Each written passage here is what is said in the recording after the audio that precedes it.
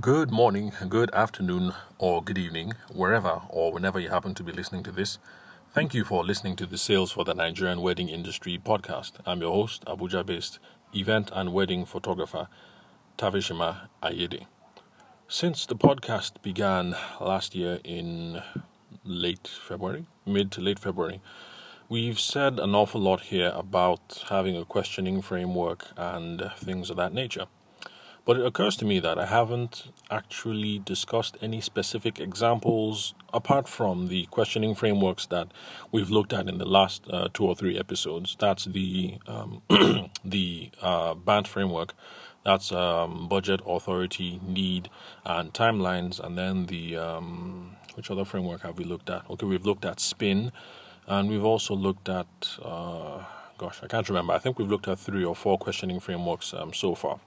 So, beyond the overarching view of what a framework is, we haven't gone into specifics of any actual frameworks that are out there.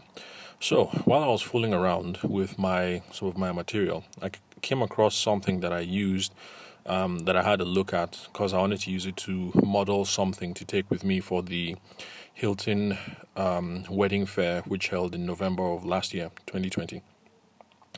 And when I came across it, I just figured, oh, fantastic.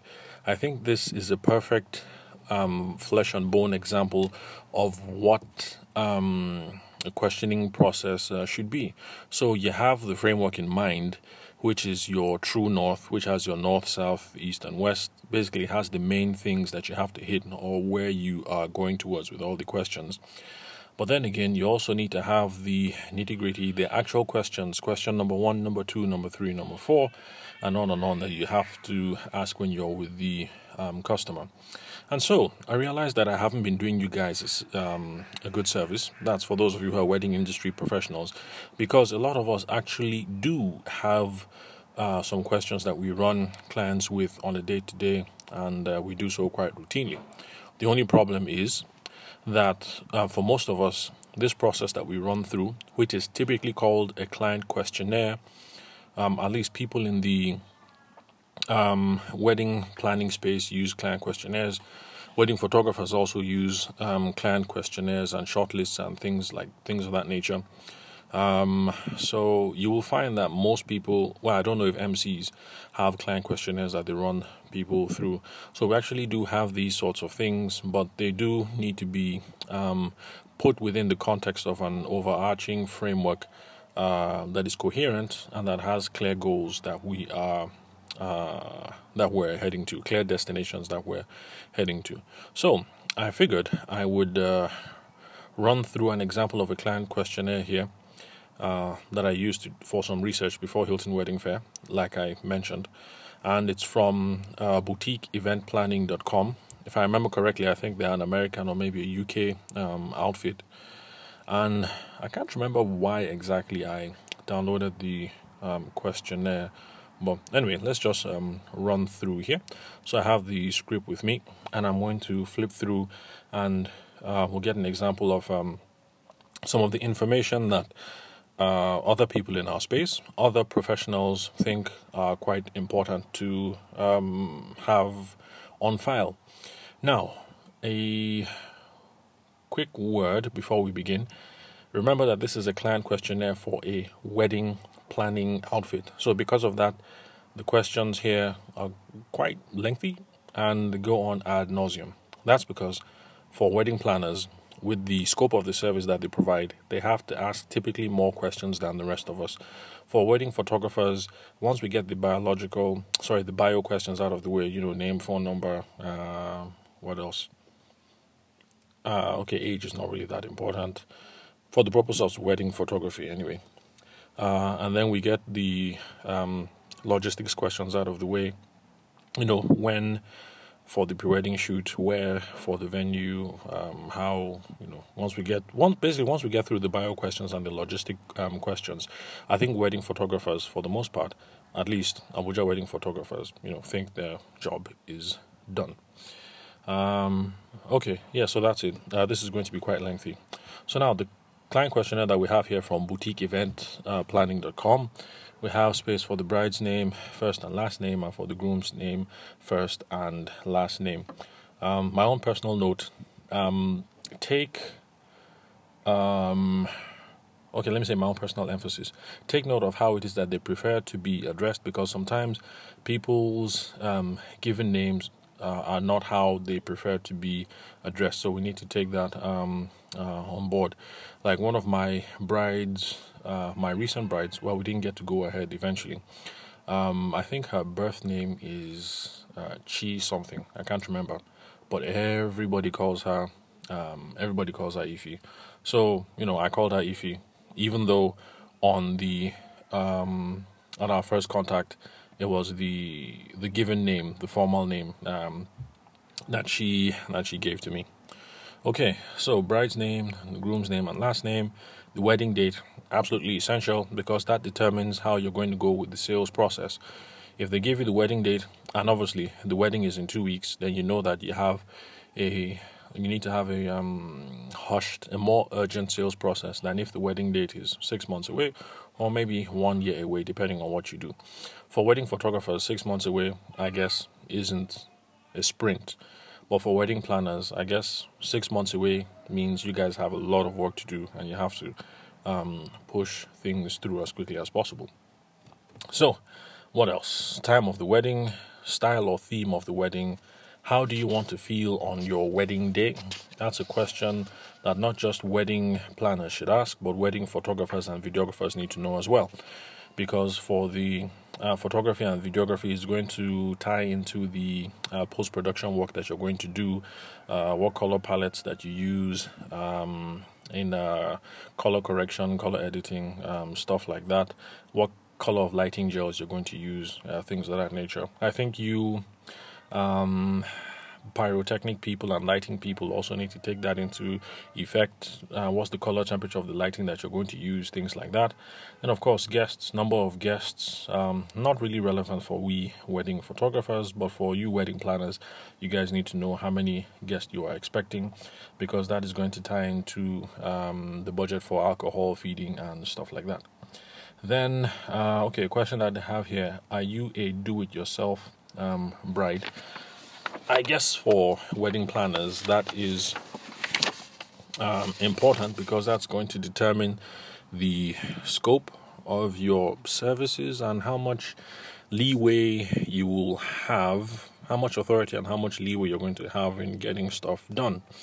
I must confess, until I came across this questionnaire, I didn't realize that it's actually is a question that wedding photographers should be asking as well, because it determines it determines the quality or the extent of the reportage that we're going to be able to get at the end of the day. So if a bride is a do-it-yourself bride, she's going to spend a lot of time darting between uncles, aunties, planners and what have you, and you're going to have limited options for the spontaneous, candid stuff. If you're a wedding photographer like me who likes this sort of things, and even if you're the fellow who likes the more staged kind of photos, you actually need the bride to be there, not sweating and happy and calm enough to be able to take directions so that you can set up and stage that perfect picture that you are looking for. So wedding photographers should also ask these kind of questions ahead of time, because then you know how you're going to plan the shoot on the day, and you also be able to best advise them as to what is practical and what it is that you can accomplish. Because there are some brides that insist that they want everybody to be in the wedding album, brothers, sisters, and what have you.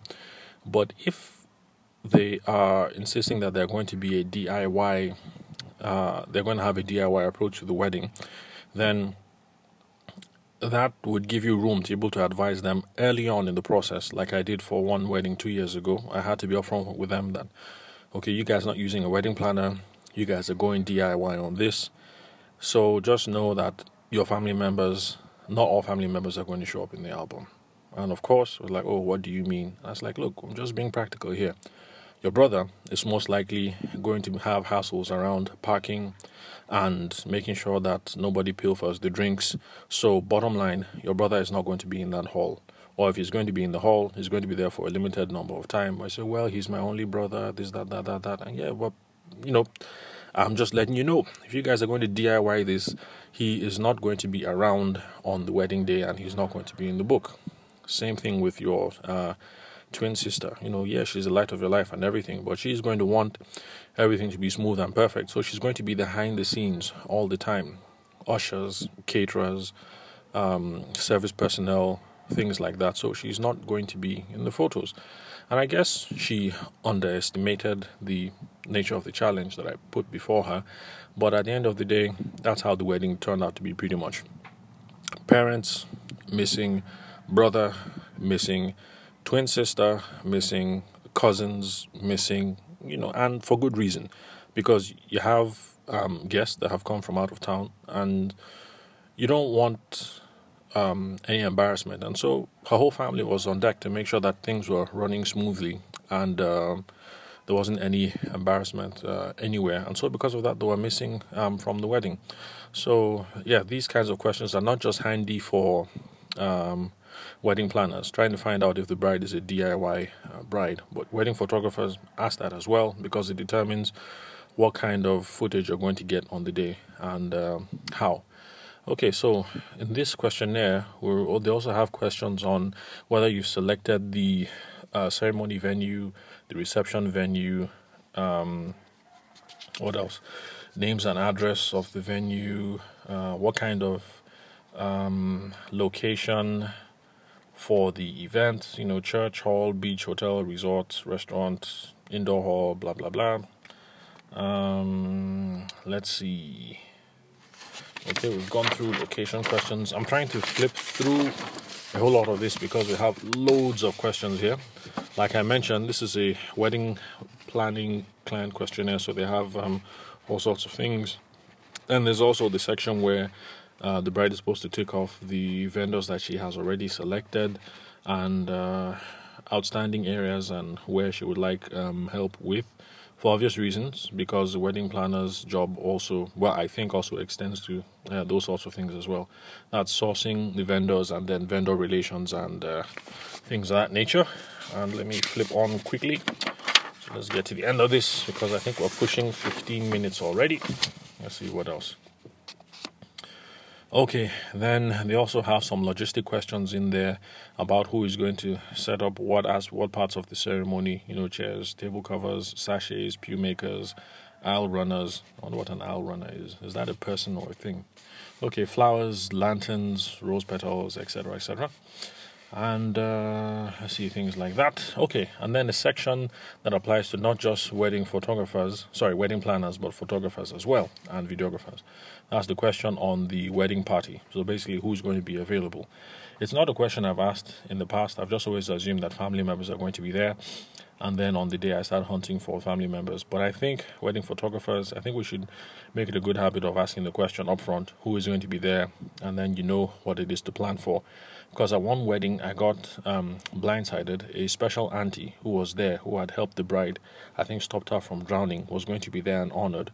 And it's not something that I was aware of ahead of time. But anyway, since I don't slack off and I do things pretty much live anyway, even though I was blindsided, it wasn't a problem. I was able to get the footage that I needed. But for videographers, for instance, who don't have much flexibility about how you can quickly move from one end of the hall to another, it would be nice for the wedding video crew to know some of these details ahead of time. I think the MC would also need to know some of these things. For the part for welcoming guests and saying who are the notable people that are present. So there's a section here in the questionnaire, the wedding party, starting with the grandparents, the bride's grandparents, groom's grandparents, mother of the bride, mother of the groom. These questions are absolutely important. Father of the bride and groom. Let's see, who else? Then the others that we're used to: maid of honor, bridesmaids, best man, groomsmen, flower girls, blah, blah, blah, blah. And here is one question that I ask from time to time, but I think I should make a staple. And I'm glad it's here, so I'll share with you guys. Especially in the Nigerian context, this is absolutely essential. Are there any family challenges? For example, divorced parents, one side of the family much larger than the other, budget conflict, physical challenges, deceased relatives, etc., that you would like to honor or avoid. And then there's a space there for please explain. So, let me not assume that it's self-explanatory. So for the wedding planner, you need to know all these things, but for the photographers, you need to know about these things as well, because I have run into problems in the past because I haven't asked questions about family challenges. And then at the end of the day, it's like, oh, her family showed more than my family, blah, blah, blah. And then there's that argument, which is not really a problem for me these days because I leave the selection to be up, the photo selection for the album to be, I let the couple do that these days. But I have run into these problems in the past. And for family challenges, I also like to include things from the religious angle, because I've had one of those instances where the bride is from a pastor's family, the groom is not. In fact, the groom was and his people were. How should I put it? Let's just say they were very fit and funky core of people. Let's just put it that way. And of course, alcohol flowed freely at the wedding, and unbeknownst to me, it became an issue during the wedding and after the wedding. But of course, as a wedding photographer, what do? You take photos of everything that occurs on the day. So, of course, there happen to be photos of people with bottles of alcohol and with the red cup and stuff like that. And yes, that did become an issue. And so since then, I have learned to include that into some of the questions that I ask, not at the beginning of the process, after I've collected the check, of course, or the deposit. These are some of the questions that I ask. Things about family challenges, religious dynamics, divorced parents, size of the family, people you'd rather not have there, because there are some people who insist that, look, I don't like this my sister, and I don't want any photos of my sister at all. In the past, I've tried to talk through some of these things that, yeah, you guys are quarreling now, but, your blood, things change, you never know. But now I just don't get involved. So, if Sister BC is not supposed to appear in any photo at all, then by all means, I make sure that Sister BC is not in any of the photos. Apart from situations where it can't be avoided, like if they say it's now time for the Adeyemi family. Unfortunately, Sister BC is going to have to be there because she's Adeyemi family, even though you guys have been beefing for the last 10 years. So, so let me move on from that. So, that's important, family challenges, and the whole family dynamic and religious, all the dynamics and all the other subtext and context that we need to pay attention about. 2. Then there's also the section on addresses and alternative phone numbers. Okay, that's one that I do. I always make sure that I have the bride's younger sister's number or the bridesmaid. Same thing for the groom. And then what else? How did you hear about us? And blah blah blah. So the usual. So there's a whole lot more to this questionnaire. If some of you would like to have a concrete look about it, so you can make up your minds, it's boutiqueeventplanning.com/client-questionnaire. I guess if you just Google boutique event planning client questionnaire, it should come up. So if you notice, like I said, the client questionnaire, this particular one, seems to be all over the place. And it seems to be a bit much for when you are meeting your client for the first time. To sit the client down and then to talk through a list of 50 questions, it could be overwhelming. So that was the point that I was making at the beginning of the podcast, how even though, yes, we already have a questioning process for most of us wedding and event industry professionals, we already have a questioning process. We need to make sure that the process is concise and tailored towards something, and we need to have a framework that makes us move from step A to step B to step C. And if you look at this questionnaire, the questions seem to be all over the place, overwhelming, and not in a format that would easily move the bride from step A to step B. So, rather than, if you had an idea of what your sales process was going to be like, it would be possible for you to take these list of questions here, however many there were, and split them into chunks. And some questions would be much more suitable when you're meeting them for the first time, like all those buyer questions, name, phone number, addresses, blah, blah, blah, blah. And some of those family dynamics that we mentioned towards the end could have been picked up early in the process, I guess. In the first set of conversations. But basically, there's some of these questions that could have been asked quite handily at the beginning of the relationship, some in the middle, and then some towards the end when we're running towards the wedding at breakneck speed, because things are happening, in 2 weeks' time and on and on. So the bottom line is, as you listen to this podcast or do whatever other studying out there that you're doing, just have that at the back of your mind. So it's not just that you have a list of 50 questions that you must ask because they give you all the information to close the deal and to deliver an adequate quote, but the questions have to be concise. They have to be within a clear framework so that it guides you, and also it shows the bride, it guides the bride as well, and also shows them that you are being methodical about you're being methodical about the whole thing and walking them through a very neat process from A to B to C to a beautiful wedding at the end of the day. So that's the reason why I spend quite a great deal on this whole thing of having a questioning framework and what the philosophy is behind it. So the philosophy, at the end of the day, if you take whatever philosophy that catches your fancy, that you've heard either from here or other sources, you find that you can take it to a list of, let's say, 70 questions you have, and then find that at the end of the day, you only really need to ask maybe 10 or 12. So, so that's it. Client questionnaires, questioning frameworks, all these sorts of things, absolutely important. And I hope that for you wedding industry and event professionals listening to this, that you do have these things on hand and that you haven't abandoned the practice. Because in the beginning, I wouldn't do anything without my client questionnaire. But after a while, I got sloppy and I just let it go until I started looking into sales as a science and as a discipline, and I realized that these sorts of things are essential. Only ditch your questionnaire after these things have become second nature. As in, if someone wakes you up late at night, you can do it in your sleep. The questions come back to you. So after your questionnaire or your framework, when it becomes part and parcel of you, it flows through, when it flows through your blood. When it gets to that point where you have internalized it, then you can ditch the actual paper. But in the beginning, for those of you newbies who are just starting out, please keep this thing written and visible at all times to guide you in the customer conversation.